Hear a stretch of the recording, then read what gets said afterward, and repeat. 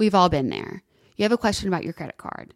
You call the number for help and can't get a hold of anyone. If only you had a Discover card. With 24/7 US-based live customer service from Discover, everyone has the option to talk to a real person anytime, day or night. Yep, you heard that right, a real person. Get the customer service you deserve with Discover.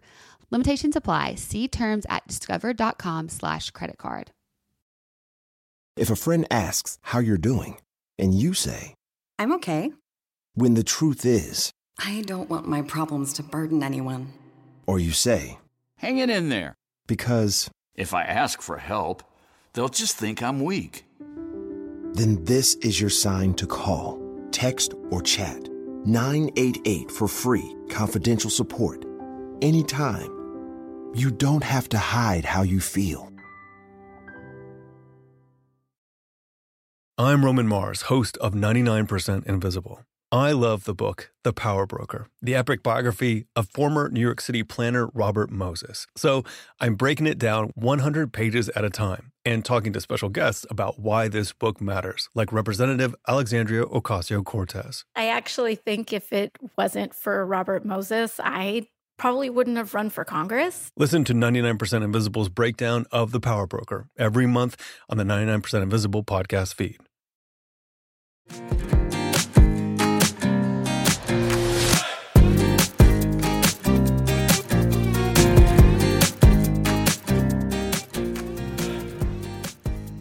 Mallory, Ervin, I'm so glad that you're here. I'm so happy to be here.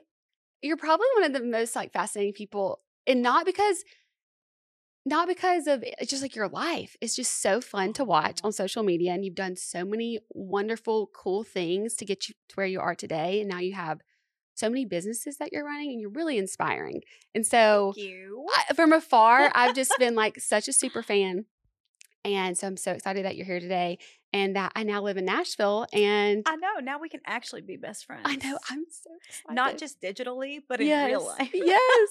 I know, because we have a lot in common. Yes. Really. That literally, we have a lot in common. Oh, look. We're already on the same wavelength.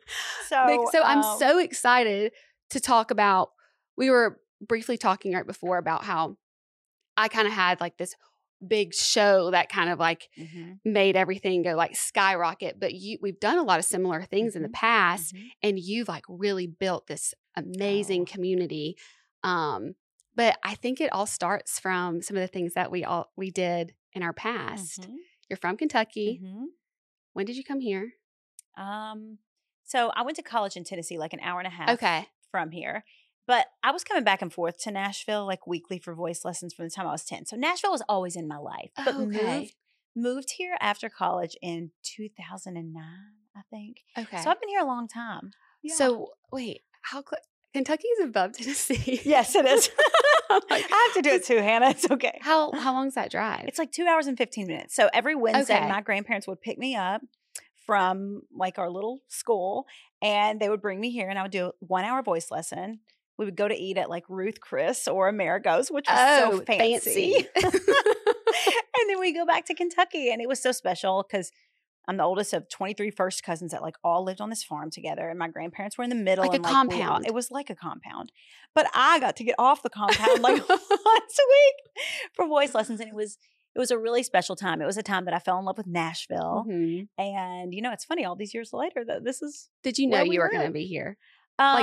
I was always drawn to Nashville because it's a southern big city. Yes. That's why I'm glad to be here. Yeah. And once you live in this, when you're from the South, I love the North and the South, but there's something about Southerners that I feel are always drawn to those Southern cities. And then when you get kind of big time in the South, like you did, it's we'll just move to a big city. Yeah. But a Southern city. It just feels like home. I love it. I love it. For me, I thought, I always was I want to get out. But when I thought out, it was either Nashville, Atlanta, Charleston. I still kind of wanted to be here, but had that experience that I did have out in Los Angeles. Well, you lived in California. You really went big I really time, did Hannah. it. I went from Tuscaloosa, Alabama, Roll Tide. to Los Angeles. Roll Tide. Yes, I dated it. a boy. Oh, Kyle's going to love it that I talked about this. I dated a boy that played football at Alabama. No way. So spent a lot of time in Tuscaloosa. He was very sweet, but it just wasn't going anywhere really. Yeah. But, you know, I loved my time at Alabama. And you got to go to all the football games? Oh, yeah. It is so fun. I was a big Alabama fan. And then it made all my family Alabama fans. No and then I way. married a man who played rugby at Tennessee and was like, you got to stop with the Roll Tides. I was like, whatever, fine. Well, it's football season. We can watch a game. Maybe we'll we get can on watch a saying game it. together. Okay.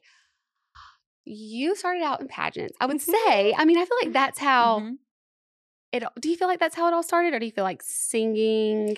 I think that it started for me before. I was always an entertainer, and you know how being from a small town, when you are like the little star in the small town, it really it became part of who I was. And I loved being on stage and singing. I mean, I started doing talent shows and, you know, being on stage when I was 6 years old. And from the time I graduated college or high school at 18, it was like cemented in who I was. I loved being on stage. I loved performing.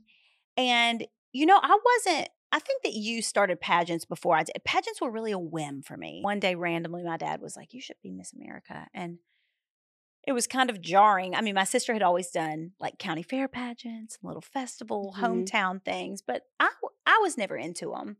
It was just never my thing. And I was like, I'm 5 feet tall. Like, I wasn't what I thought the pageant girl was supposed to be, just like so many people that are outside of pageant systems think. So the more research I did, I realized like 35% of the score was talent. I was like, I got that. 25% of the score was interview. I was like, I got that. And I'm at 60%. Yep. I can figure out the rest of it. So I competed my first year. I think I was a senior in college. I had no idea what I was doing.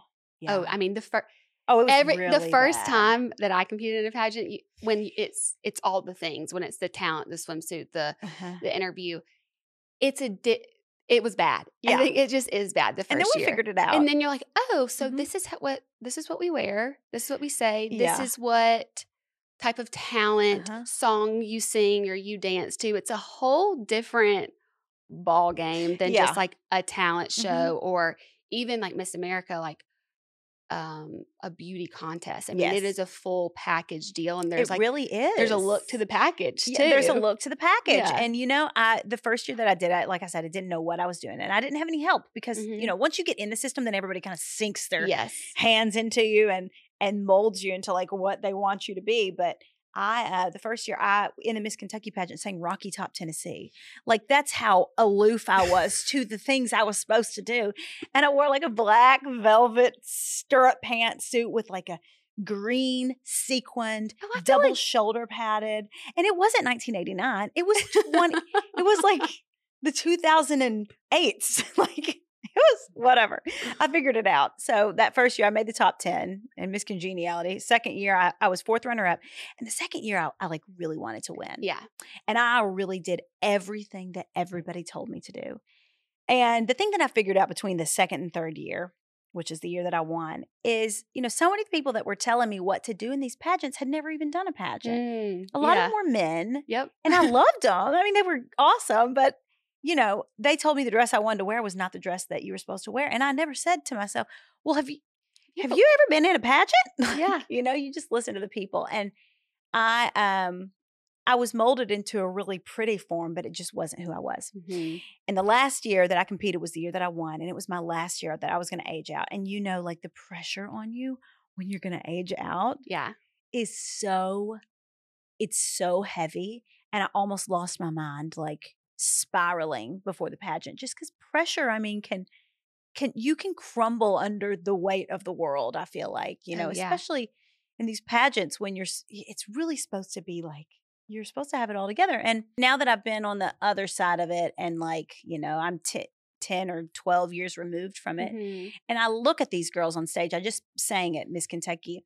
I always pick the ones that look like they're having fun. Yeah. And that seem comfortable in their dresses and that I don't feel like they're holding their breath on stage. And you know, sometimes in life and in pageants and everywhere, it's like the answer is right in front of you of, oh, I should do this. And sometimes the answer is so much easier. So much easier. But it just takes a roundabout way of finding out like that you need to do that. And and I went straight back to Miss USA being like, Everybody do Shape something me for me.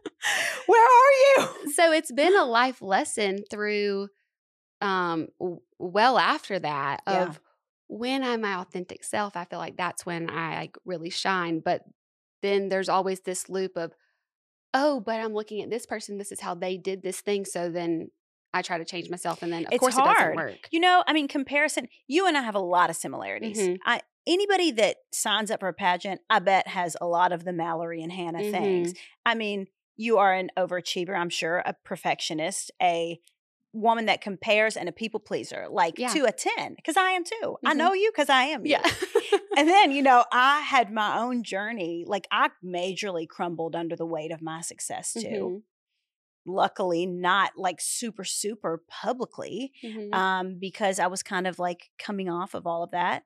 But that is when my life like shifted and turned. And, you know, I look back on those times and just truly like crumbling under the weight of all of that. And it taught me my greatest lessons. Mm-hmm. I mean, and brought me to where I am. But, you know, and now like having a daughter, I think I'm cognizant of when I start the perfectionism and the people pleasing, and it's really hard not to like fall into old patterns when it's who you've been your whole entire life. And when it's like who people really loved you as, you know, your town. I'm sure Tuscaloosa really was so proud of you. Oh yeah. And then they're like, so what is she doing? Perfect and cute, you know? And they probably have loved me then been like, what is she doing? And I think maybe now they're I'm like, sure all right, she's loved you. She's back. She's back. But before you got into pageants, do you feel like you already kind of had that, all the makings of people pleasing, perfectionist, loving to be the star, but with being the star comes all the pressure? And do you feel like that was how your family, like, was that your role in the family? Yeah. Well, so I was, not only was I a singer in this tiny town, mm-hmm. but like I said, I grew up on this farm with all of these first cousins, and I was the oldest of all 23. So it was like I had 23 younger siblings. Mm-hmm. So I was always the role model. I was always like, you know, straight valedictorian and the role model and the performer and all of the things. And I didn't feel a lot of pressure as a young child, though. I put a lot of pressure on myself, but I liked to achieve. Mm-hmm. And I felt good achieving. And I didn't feel like love was held from me if I didn't achieve. My parents were not ever like, you have to make straight A's or else. They were, they really like fostered the things that we were good at. I mean, my sister made like B's and C's. She was smarter than me, but like we just all kind of had different rules. You know, all of that was self-inflicted, mm-hmm. I think, with me. But I just felt the need to be that person. I like I said, I liked being that person. And for me, you know, Hannah, it wasn't until, you know, Miss Kentucky and Miss America, I really started feeling the pressure of, for me, it was like, what's next? How can I top this? People are watching me. They're so proud. It's so fun doing these types of things. And how can I continue to top this? Because in what year was it? In 2010, right after Miss America, I was cast for The Amazing Race, which is, you know, reality TV. You and I both have this experience. Was that because you were? Yes, because I could not contain my emotions on the stage that I was cast, probably, yes. So that's when someone called me about it. And then my dad and I went through the process because I picked my dad to be my partner. It was his favorite show. And so, you know, I come off the Miss America. I was runner-up in 2010 Miss America. Mm-hmm. And then went straight into, before I even gave up my crown as Miss Kentucky, to The Amazing Race. Came straight off of that season. And they called me back for an all-star. It's very similar to your journey. Because when I went on The Bachelor, I was still Miss Alabama. Exactly. And then they called you back again. Yep. Yeah, come on back. So we did the all-star season. Mm-hmm. And that was all within 1 year. Mm-hmm. So here I am. You know, you can turn on your TV and watch me in any array of things. Mm-hmm. And that was when things kind of started to spiral for me. Because I just felt so much pressure to like be that person. Yeah. I just felt like I was disappointing everyone. I totally get it. And it wasn't that you even like these opportunities were coming to you in a way. And I think for me, I know that like your faith's important to you. I was like, okay, God, you keep opening up these doors. Like I'm going to do this. Mm-hmm. And I also like to perform. So mm-hmm. this is fun for me. But that much attention, eyes on you in a year, being coming from being a small town girl from Alabama, Kentucky, where, you can be like the big fish in the small pond, but now everybody can turn on their TVs and watch you. Yeah. That is really hard, I think, for anybody to not have some type of come down or be fiending for the next, bigger what's thing. Next. Oh, I've done this, so I've got to do better. Yes. And I just wanted to be, I didn't win Miss America or Miss USA. That was like my first thing of like, I thought that's how I was going to get out. Yeah. I love being from Tuscaloosa, but I always did think I was special. Yeah. Well, you were special. But you are. Yeah. Yeah. But like, did you feel that? Like that you felt like you were meant to do something? Oh, I knew I wasn't going to live in my hometown. Yeah. Yeah. I always thought I would sing country music. Yeah. That's what I always thought that I would do. Pageants took me in another direction, and it's great. I love what I do now. Is the dream job, because I can do, if I want to sing tomorrow, I can sing tomorrow. Now I have an audience to where I can put out a product. I can do a brand deal. I can do whatever I want. That's the beauty of an online, audience and followers and community. Community is what I call mine, because they truly are backing everything that I do at this point, because they're so amazing. But where things shifted for me, and I'm sure that they shifted for you, was everybody from my hometown, and probably people in your hometown, like they know you. And like when people know you, have opinions about you, they feel like kind of justified. But it's when you get on a larger stage and you're being like flooded with opinions and people that like they've never met you. And especially when they're wrong, even though people's opinions are not supposed to be our business, like, let's get real. It's really hard to look away from that. Did that start on Amazing Race, or would you say? I would say during pageants and stuff like that. During Amazing Race, it was even more because, like reality TV, like it really comes with a fan base that has a lot of opinions and a lot of reality TV fans. They are obsessed, and I'm so thankful for Bachelor Nation. Yeah. But if they don't like you, they don't like you a lot. Yeah. Or if they're upset with something that you did, or just decide that you're not the person that they're rooting for, you can really feel it. Yeah. Yeah. And that's so hard, especially like, I mean, you were young. I was young. I was in my 20s, and it was hard. And I didn't have things eventually that felt as big, that people were as proud of. And that's where I just started kind of pulling back, and I started just being disappointed in myself. And I started, I developed a prescription pill addiction like during that time too. And that was where my life really shifted in a lot of ways. And looking back on it, it made me who I am. It's the platform for everything that I do now. So I'm really glad that it happened, honestly. But it's hard when you're going through it. Absolutely. Sure.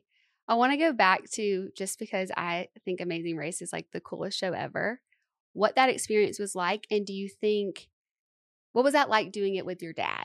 Oh my gosh, amazing. Well, you're close to your dad too. So yeah, but we butt heads. I don't know how you and your... Well, I will say they give a family a good edit always. Yeah. Because like everybody likes watching a family, it's they always come together. They do not. If you're a dating couple, like you're thrown to the wolves for sure. But I do feel like, they're a little bit easier. So you probably would have been fine. But my dad is like salt of the earth, humble, very soft spoken, like this great guy. But he also is like such a bad A. Yeah, he is. Was that before? You have to tell people about your dad. In a lot of different ways. I mean, he built a humongous, successful family business from nothing at all. He's a really cool guy. Now he's, climbing all the mountains. I mean, he's one of a handful of people in the history of the world that's done what he's done with these mountains at his age. It's wild. Americans take about 20,000 breaths a day and spend an average of 90% of their time indoors. The indoor air that we breathe can be up to 100 times more polluted than outdoor air, according to the EPA. Indoor air pollutants can cause respiratory symptoms like sneezing, congestion, scratchy throat, and even more serious health problems like lung and heart disease. So what's the solution? Introducing Air Doctor, the air purifier that filters out 99.99% of dangerous contaminants, so your lungs don't have to. This includes allergens, pollen, pet dander, dust mites, mold spores, and even bacteria and viruses. So I love my Air Doctor air purifier. I am a big proponent of an air purifier because I have had all different things from just the living environment that I'm being in, having mold, and sometimes not knowing it, to also just like having everyday allergies. An air purifier is so important, and I love the Air Doctor one. Air Doctor comes with a 30-day money-back guarantee, so if you don't love it, just send it back for a refund minus shipping. Head to airdoctorpro.com and use promo code HannahB, and you'll receive up to $300 off air purifiers. Exclusive to podcast customers, you will also receive a free 3-year warranty on any unit, which is an additional $84 value. Lock the special offer by going to airdoctorpro.com and use promo code HannahB. This show is sponsored by BetterHelp. I have been in a really awesome season, but also a season that has been pretty stressful. There's been a lot going on. I can see where some of those things that really keep me grounded, I have not been able to make time for and not know how to do that. And so it's been weighing on me a little bit. And look, we all carry around different stressors that can be big or small, but when we keep them bottled up and don't talk about like what's going on in our life, it can really affect us negatively. So therapy is a safe space to get things off your chest, to really talk about what you're going through and figure out a way to work through whatever that is that's weighing you down. If you're thinking of starting therapy, give BetterHelp a try. It's entirely online, designed to be convenient, flexible, and suited to your schedule. All you have to do is just fill out a brief questionnaire to get matched with a licensed therapist, and you can switch therapists at any time for no additional charge. If like you're just not feeling that connected with somebody, you can always try it again. Get it off your chest with BetterHelp. Visit betterhelp.com/tomorrow today to get 10% off your first order. That's BetterHelp, HELP.com/tomorrow. Today is about looking for new ways to better ourselves, but sometimes that means looking in a totally different place or even a different state. In South Dakota, travel is transformative. It's good for the soul. It's the kind of place to just let go, to escape from the routine and predictability of life, to put down the phone and pick up a sense of adventure, and to see the world a little bit differently, as in not through our screen. Life in South Dakota is about unplugging from it all and connecting with the world around you. It's about being open to real surprises and treating your senses to a real, raw, natural beauty that doesn't need a filter. Whether you're exploring the mountains and trees of the Black Hills, hiking through the Badlands, navigating the wild towns, or camping under the stars, South Dakota is the place to get a little lost and find yourself along the way. See why there's so much South Dakota, so little time at travelsouthdakota.com. I think having somebody like that, like as your father, like it makes you feel like you can do anything. Yeah. Well, he never stops either. He just always keeps like really challenging himself and really reinventing himself. I feel like I've reinvented myself a lot. I feel like you have too. And I think a lot of people are really scared to reinvent themselves because they've gone so far down one path, or they've gone to school for something, or everybody thinks that they should be this. But I mean, this is it. This is our life. And it's like, continue to reinvent yourself. It's so, it revives my soul every time I feel like I jump into something new. I mean, I think I did get that from him. And I'm thankful. And even though it drives us nuts when he wants to climb Mount Everest at almost 70, it is who he is. And it is why a lot of us are the way that we are. Yeah. I'm sure. It's really inspiring. But I think with that, like you said, it's like if you don't stop, if they're always trying to chase something, what happens when it does stop? And I think that is where I've also had my own journey with that. But that's kind of where your turning point started, right after Amazing Race, right? Well, a few years after, You're like on this high, and then what happened?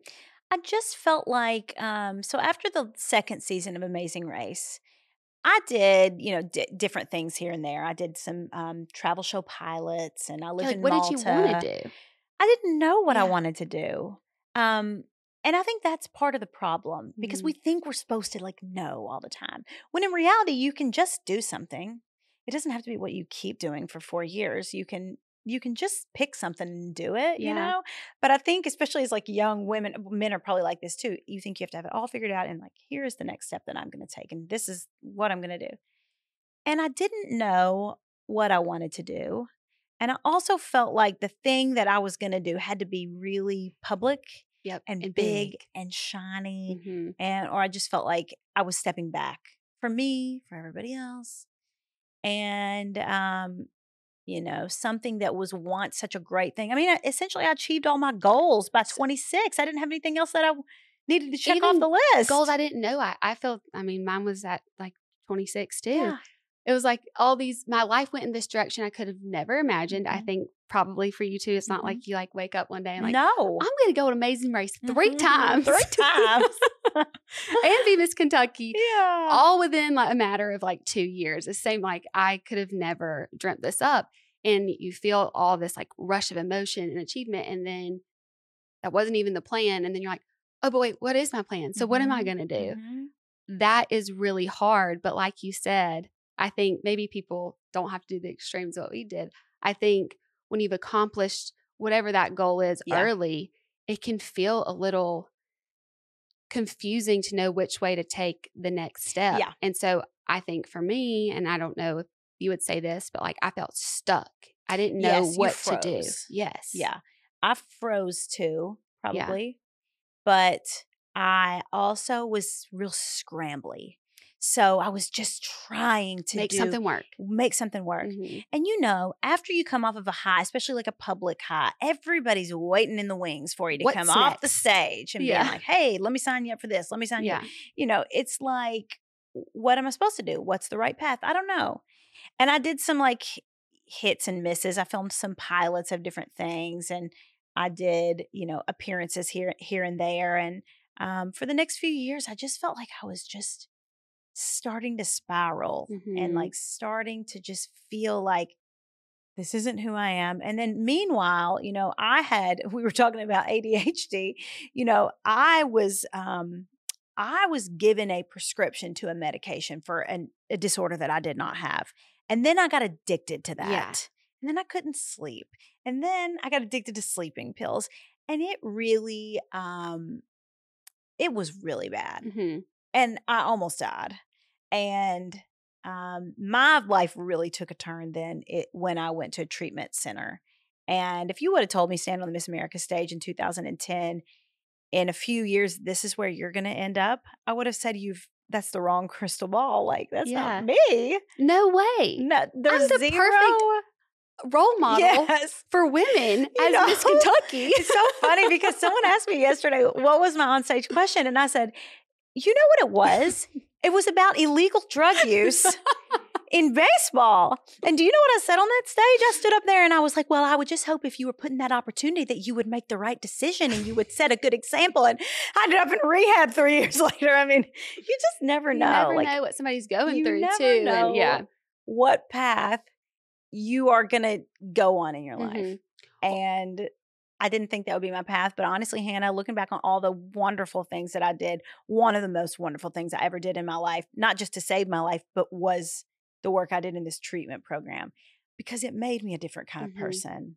And it stripped away every bit of, I was clinging on for dear life to all those titles. I mean, you and I didn't even have to introduce ourselves. When we walked into a room, like we have a banner on that tells you who we are. I mean, and a crown. Yeah. That's awesome. I'm a queen. But like when you have to give the crown to someone else, it's like, then you're not. Do you remember me?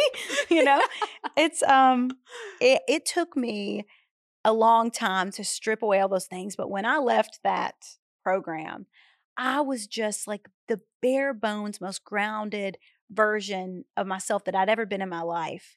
And I still feel like I'm a version of that, not attached to all those things, but I do get reattached sometimes to things. But I'm aware when I do. To be exposed to how to even be able to strip away. Yeah. I think for me as well, I think for a lot of people, sometimes it takes you like hitting that place where there's only up. Yes. But that's not a fun journey there. No, it's not. And like but rock bottom's a beautiful thing because, if you've got a great family around you or a community, that's where people step in and help you up. Yeah. And I think that, and I wrote about this in my book, I think the worst spot to be is where you're just you don't hit rock bottom, where you're unhappy with your life and the direction that it's gone, and you wake up every day feeling like, is this it? You don't like your job, or you don't get, your relationships aren't great, when you're just kind of like mediocre, because that's not the glaring red flag of you need to go to treatment program where you do the work. And I think people live so much of their lives in that mediocre, I'm fine being fine state. And so for me, I may have ended up like that had I not reached rock bottom. Yeah, that's so true. And had to get admitted somewhere. I mean, I was also the queen of rehab, though, too. I was the queen of rehab. Everybody knew me at the rehab. Everybody did. You never really like lose that part of you, but you don't become as attached to it. Yeah. I think it's okay to know that you're special and you shine. But that doesn't have to be attached to anything other than like that you're like, that's who God made you to be. Yes. But it's not because he gave you a crown and a sash or put you in front of a screen. Yes. But when you start getting attached to those things, that's what the world says makes you special and shiny. And like regular everyday life makes up a lot of our time on earth. So if you become so attached to this big, sparkly, shiny, I am Hannah, I am Mallory, these are the things that I do. Like when you get into the phase of your life where it's so much of like the mundane, if you can't feel yourself and you can't fall in love with those days too, then, I mean, you're going to end up having a problem, or you're going to be dissatisfied with your life. And like being dissatisfied with your life is so awful. I don't want that for anyone. I want everyone to love their lives. And if you don't love your life, I want you to work to get to the place to where you need to be to love your life.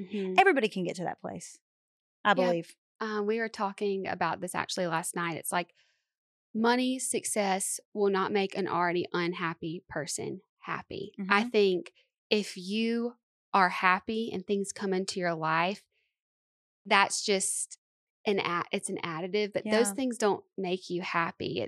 I mean, for me, I struggle with that. I'm like, oh, but I want this, or I want this to be successful. I want to create this and look at this person that's done that. Or I'm like, I want a beautiful home one day. And it's like, but that's not going to make me happy. That'll be additive to my life. But I look around and like, when I really think, I'm like, I am so grateful. I have literally everything I need. I love the home that we have here. I'm having a great relationship. I have the cutest dog ever. I get to wake up every morning and my body works and I can move it, and because of the cold plunges. Because of the cold plunge. It's just it's been like, it's something that I really struggled with actually lately, but it's just like I do have learned some techniques from having harder times in the past of being able to change my mindset. And also like having hard times, you realize, like I used to like hold my breath that something bad was going to happen all the time and feel so scared. But then once you have a knockdown drag out with life, you're like, oh, I lived. Yeah. I lived to see the next day that I thought there was no way I was going to live to see. And then like you can make it through. You can make it through. Like you're going to live through it and it's going to be okay. And isn't it, okay, I don't know if you feel this way, but if you lived your life for so long trying to be like the best and this like role model that didn't mess up at all, once you have like you're honest with yourself, with other people, or there's really no way to hide it, there's almost this like relief that you have. And I think other people are actually even more drawn to you because you're a real human. Well, and everyone's like that. And everyone is actually like that. But we were trying so hard. We didn't know. I guess we didn't realize. I thought we thought we were the only two people that needed to really have it all together. Yeah. It is a relief. I agree with you. I think that's why people, like, that's why I know that I love seeing your journey, because you're honest about that it's not always like this, or like you are so grateful. You are so blessed for the way things have happened in your life. Yeah. But it's not like this like line straight to success. Yes. There's like some ups and downs and in between. Can you explain like what was it like when you're like, okay, this is actually really serious and I need help? Yeah. So, and like, if you've done any sort of education as a family around addiction, I didn't believe it until I was in active addiction. There was nothing I could do to control the use of those pills. There was nothing. I knew it was going to kill me. I would go to the doctor's office because I was like always going to different doctors. And I had a doctor look at me and say, I don't know what you're doing, but it's going to kill you. You're going to die. And I walked out of that doctor's office and I kept doing it. Like there is nothing that you can do. I think that I wish that so many families that give up on their family members before they make it into treatment, because I think that people think it's just, they're just making wrong choices, or they just don't care about us, or they're just selfish. There's nothing, a true addiction, it is like, I can't describe it. There's nothing you can do to stop it.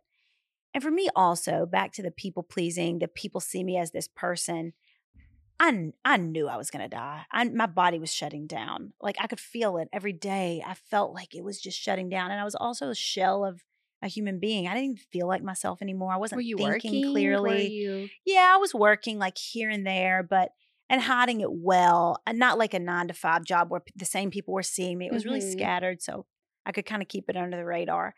But I knew that if I didn't figure out how to get my health right, that I was going to die. But I thought to myself, I was like, I've lived a really good life, and I think I would rather die than people find out what's happening and that I'm like addicted to prescription pills.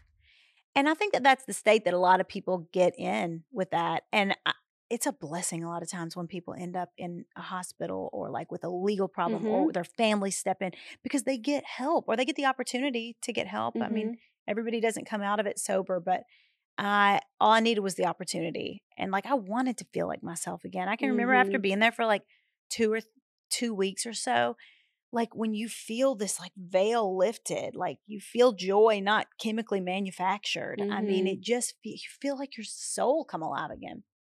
And so, yeah, that's what it meant for me. Like when I thought I was going to die, I thought I was going to die. And I was like, this must be my path. And I've had a really great life. And, you know, I'm very religious also. And I lived on Music Row in Nashville, which is close to the church that I went to. And I used to run to my church every day. And I would like say a rosary on the way. And then I would go into this church. And I would light a candle. Lighting candles has always been like this big thing, like prayers in the Catholic Church, or a lot of churches actually do like candles and stuff like that. And I would light this candle and I would like kneel on this. It was like marble floors and I would kneel down. It was like so cold on this floor. And I can just remember saying like, just help me, like help me. I don't know what's wrong with me. Like just take this out of me. You know, you gave me so much and I feel like I've ruined everything. And I almost feel like even I was disappointing God at that point. I was even embarrassed to say prayers because I was like, look at all the things you gave me and look at what I did with it. I just felt so just ashamed, just like I'd like squandered everything. But, you know, now looking back, I know that was my life's journey. And it wasn't just like, oh, good, she's made it through and she's sober now. Now she can continue on with her life. It changed everything in my life. It makes me a better wife and a better mom. I mean, Kyle and I were dating when I was in active addiction. So he saw the crazy me, you know, which he was a little crazy too. But I mean, you know, we have the most amazing, deep, rich relationship because we went through like the ringer together. And now we're like the parents of 3. I mean, I just got back from the uniform store picking up. We have lived a lot of different life together. And it's so wonderful when you can be in a relationship with someone that's seen all those versions and that's fought for that relationship over and over. It makes the richest types of love, I think. But yeah, my journey with addiction was not part of the book I thought I was going to write, but here we are. Was it your family that did step in? Or I came home for an event because I was still doing these events because I was still like a little bit shiny on the outside, you know? And there was one event that I did in my hometown and my parents were there and they were just like, what is going on? I was just kind of out of it. And they took my keys and no one in my family had ever been to treatment. And I was at my family home and they just started Googling, like, what do you do in this situation? And they found a place. And so, yeah, they dropped me off. And my mom was really the one that kind of led the charge. My dad, he's a little bit of a blind believer in me. And I was always just like this precious child that could make it through anything. And he felt like he was like abandoning me, you know, leaving me there. And my mom, when they left me, like felt this sense of relief. And they got in the car, they left me, and they say, of course I wasn't in the car. And my mom said, shut the door, and was like, I feel so relieved. And just looked at my dad, and my dad had tears in his eyes and was like, I feel like I just abandoned my child. Like, I want to go back and get her, you know? And so I'm grateful that it happened that way, because it was what needed to happen. And I was there for 5.5 months. I mean, they didn't let me out after 30 days. They suggested extended treatment for me. Yeah. And that was where I really did. Me? I was like, wait, you're letting her go? and I've got to say, and you know, when I was there for like a couple months, it's actually the story that I opened my book with. Which I have read half of your book, and it's so good. Thank you for reading. Yeah, it's by my bedside table. I wanted to try to finish it before, but you know, life got crazy.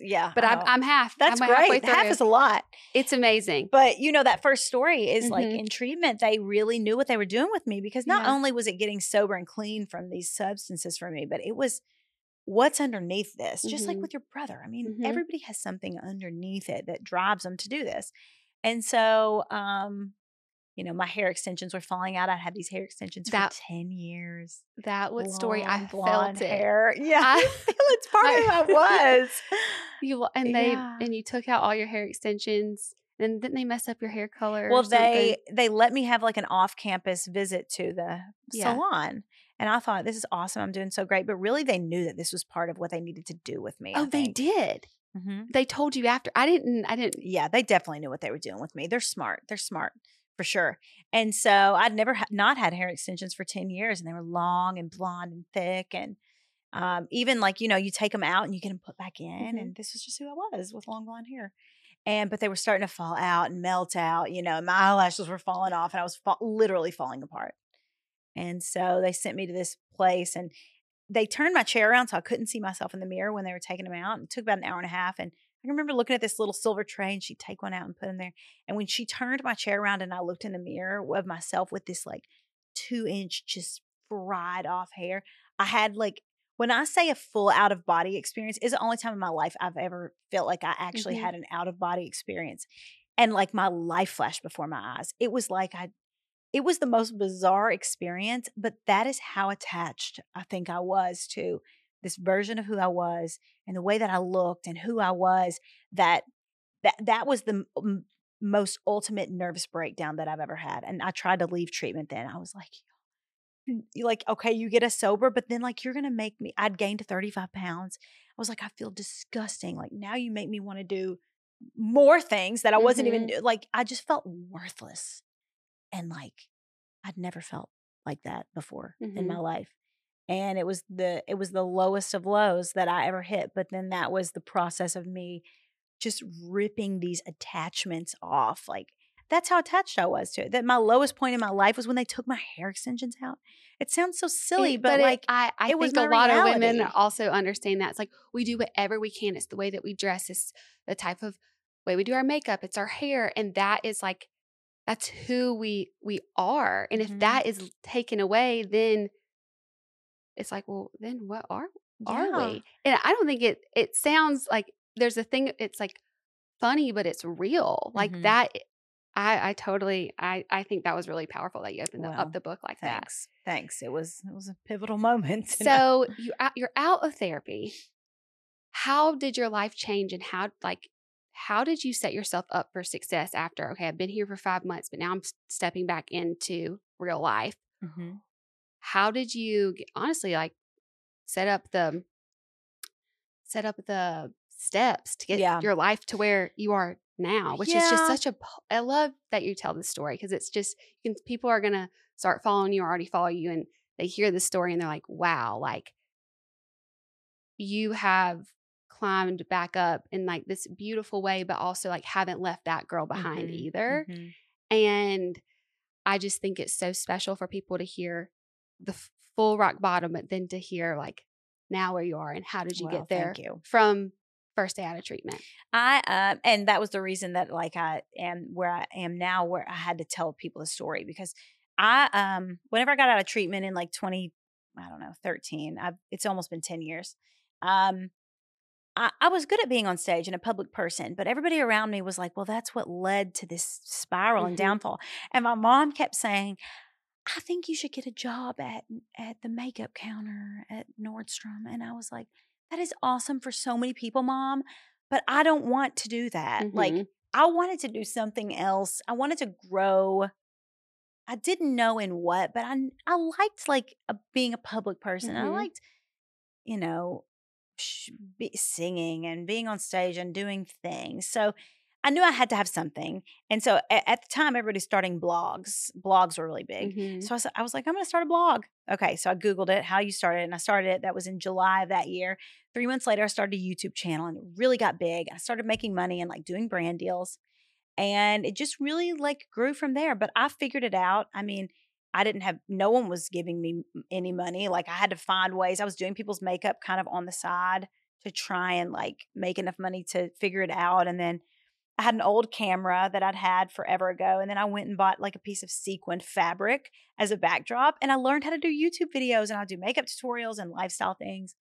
And it was so different than what I'd ever done before. Yeah. But I just, like I said, reinvention. Like I found a way, found something I liked doing, and I continued doing it. And that was in 2013. And then it grew and it grew and it grew. How did it grow? Because I know for me, like I know where my growth came from, but you started. I started at 0 followers. Yeah. Because they didn't have Instagram when I did Miss America or Amazing Race or anything. So I didn't have any platform at all. And nobody remembers. I mean, people remember you from back then, but they're not looking you up on a social media app really. A handful of people are, but so I had 1,000 followers or 2,000 followers. Yeah. And it just grew and grew. And I just I think people liked me on YouTube. They liked the authenticity and the way that I was doing things, because just like my first year in the pageants, I really didn't know know how to do it. Yeah. And it grew, and I was always pretty good at business because I'd grown up in a family where they were really intentional teaching us about things like that and how to manage yourself and how to negotiate for yourself and how not let people take advantage. But, it really just organically grew, and there weren't any such things as like giveaways or anything. So growth was just really people finding you and following you and sticking with you and then buying from your links. At first, like a lot of people start out with small brand deals and they start with affiliate links and stuff like that. And that's what keeps you afloat, like reward style or whatever it is. And then I started the podcast, and then I started merchandise about 5 years ago. And then I wrote 2 books. It is quite the operation. And now I have a great squad team, and my husband came over and worked for me. He used to own a ballet company in Nashville, and he really came over a few years ago because we had to have someone to like help raise our kids while I was working, and we knew that was something we wanted to do. And he was the one that he started out. He helped me. He edited my YouTube videos, and Adam's over here rearranging your note cards. So did you have to teach him, or was he like, "Hey, this thing's he figured it out"? You're like, but was he like, "Hey, you're doing this great, but like I want to help you," or did you start off editing from the beginning? I started off editing from the beginning, but it's hard. It was hard for me to put the effort in, and editing took me like 8 hours of video, and it was hard. Even though luckily I didn't have children at the time, so I had the time to do it. But it just, once I got busier, and he was still working at the time, and then he would edit at night in this little tiny like carpeted room that we had like in our house, and then we just started sharing our life like vlog style. And Kyle was so awkward in our early videos. Like he was just not a behind the camera person. He's never been like a person gets that kind of, he not a stage presence kind of guy. So now he's very comfortable, as you say. You found him. He has the great content. Reviews. Yeah. But it now is truly like a family business. So my sister-in-law works for me full time. Kyle, he does more childcare, and then he helps with other different things now. And it's truly like it is the modern day family business. This is incredible. I think out of a lot, I mean, like you've just made something so successful, and it started out with 1,000 followers. I just want people to hear that story because you can do it. Yeah. I think it's a little bit harder now because it is. I don't know if it was saturated there. I don't know. I think anybody can do it, Hannah. I think anybody can do it. It drives me insane when people say, "Oh, well, it must be easy for you because you have a." And I'm like, no, I started at 0. I had no platform. You can anyone can do it. And I believe there's still room and there's still space. And I believe you can have a full-blown career with 10 to 20,000 followers. Absolutely. I do. I think you can make enough money to support yourself and or your family with 20,000 followers if you do. There have been many times in my life where I really thought I could trust my gut, but I definitely shouldn't have.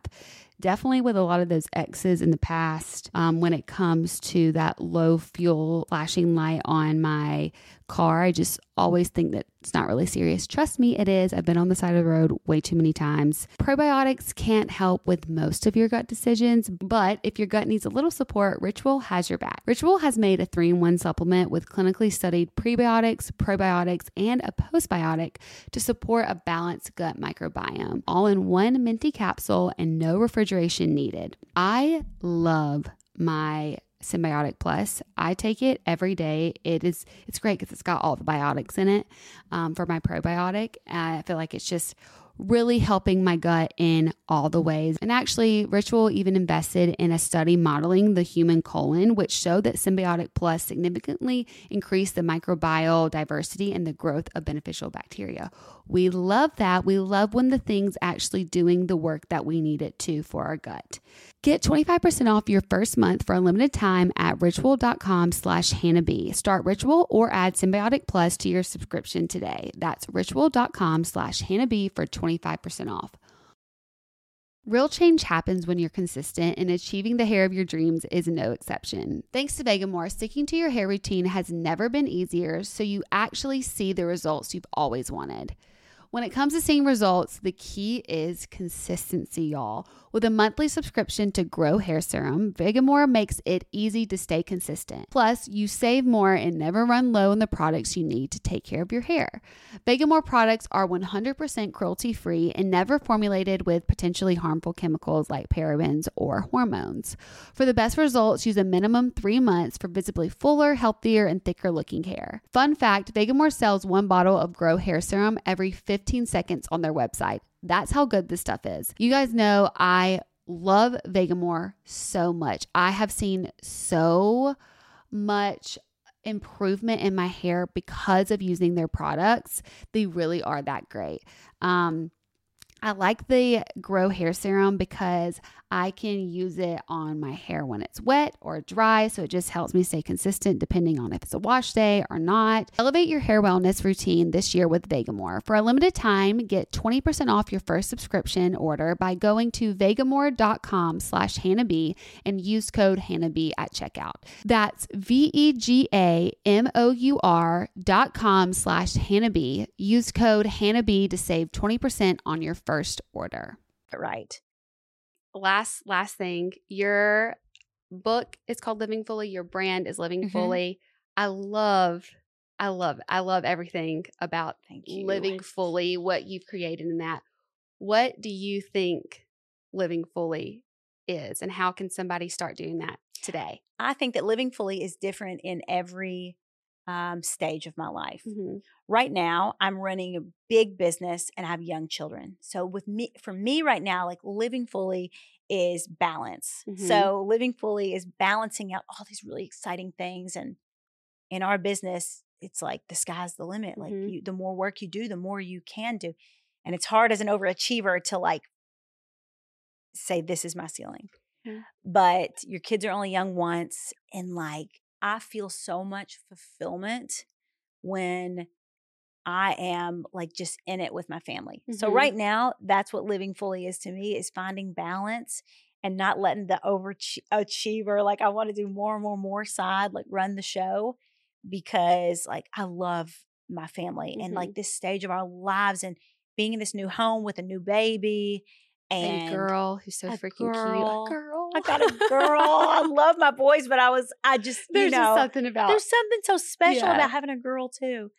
And I think that Living Fully for me is being like, well, these are all the things that I prayed for and wished for and begged for and wanted and saw in my life. And I got them. And as a person that like loves a big life and the loud and sparkly and shiny, I'm also like the person that needs to the most be like, these are all the things that I prayed for and I got them. And like, let's enjoy them. Yeah. Let's live life fully, like right now where we are in it. And so that's what it is for me right now. But constantly, it's reassessing my life and like seeing where I need to shift things and make changes so that I can live a big life and not be on cruise control and just like taking a back seat kind of in my own life. So that was a long answer. I love it. You can read my book if you want to know specifically the steps. Yes, read your book is so great. I'm so excited for what you have coming out soon. I'm excited to hear more about it for other people too. Yes. But I just love how you share your life, your family online. And I think it's really inspiring for other people to see what you've done, what you've gone through, and how you continue to live life in the fullness that it's meant to be lived. Oh, thank you. Yeah, thank you for coming on the pod. This is so nice. I knew I was going to love you in real life. Thank y'all so much for listening to this episode of Better Tomorrow. Please make sure to follow and subscribe on Apple Podcasts so you don't miss an episode.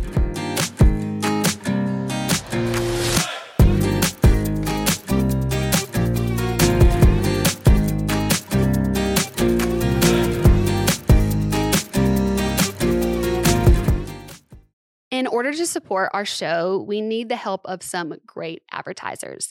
And we want to make sure those advertisers are ones you'll actually want to hear about, but we need to learn a little bit more about you to make that possible. So go to podsurvey.com/HannahB and take a quick anonymous survey that will help us get to know you better. That way we can bring the advertisers you won't want to skip. Once you've completed the quick survey, you can enter for a chance to win a $100 Amazon gift card. Terms and conditions apply. Again, that's podsurvey.com/HANNAHB. Thanks for your help.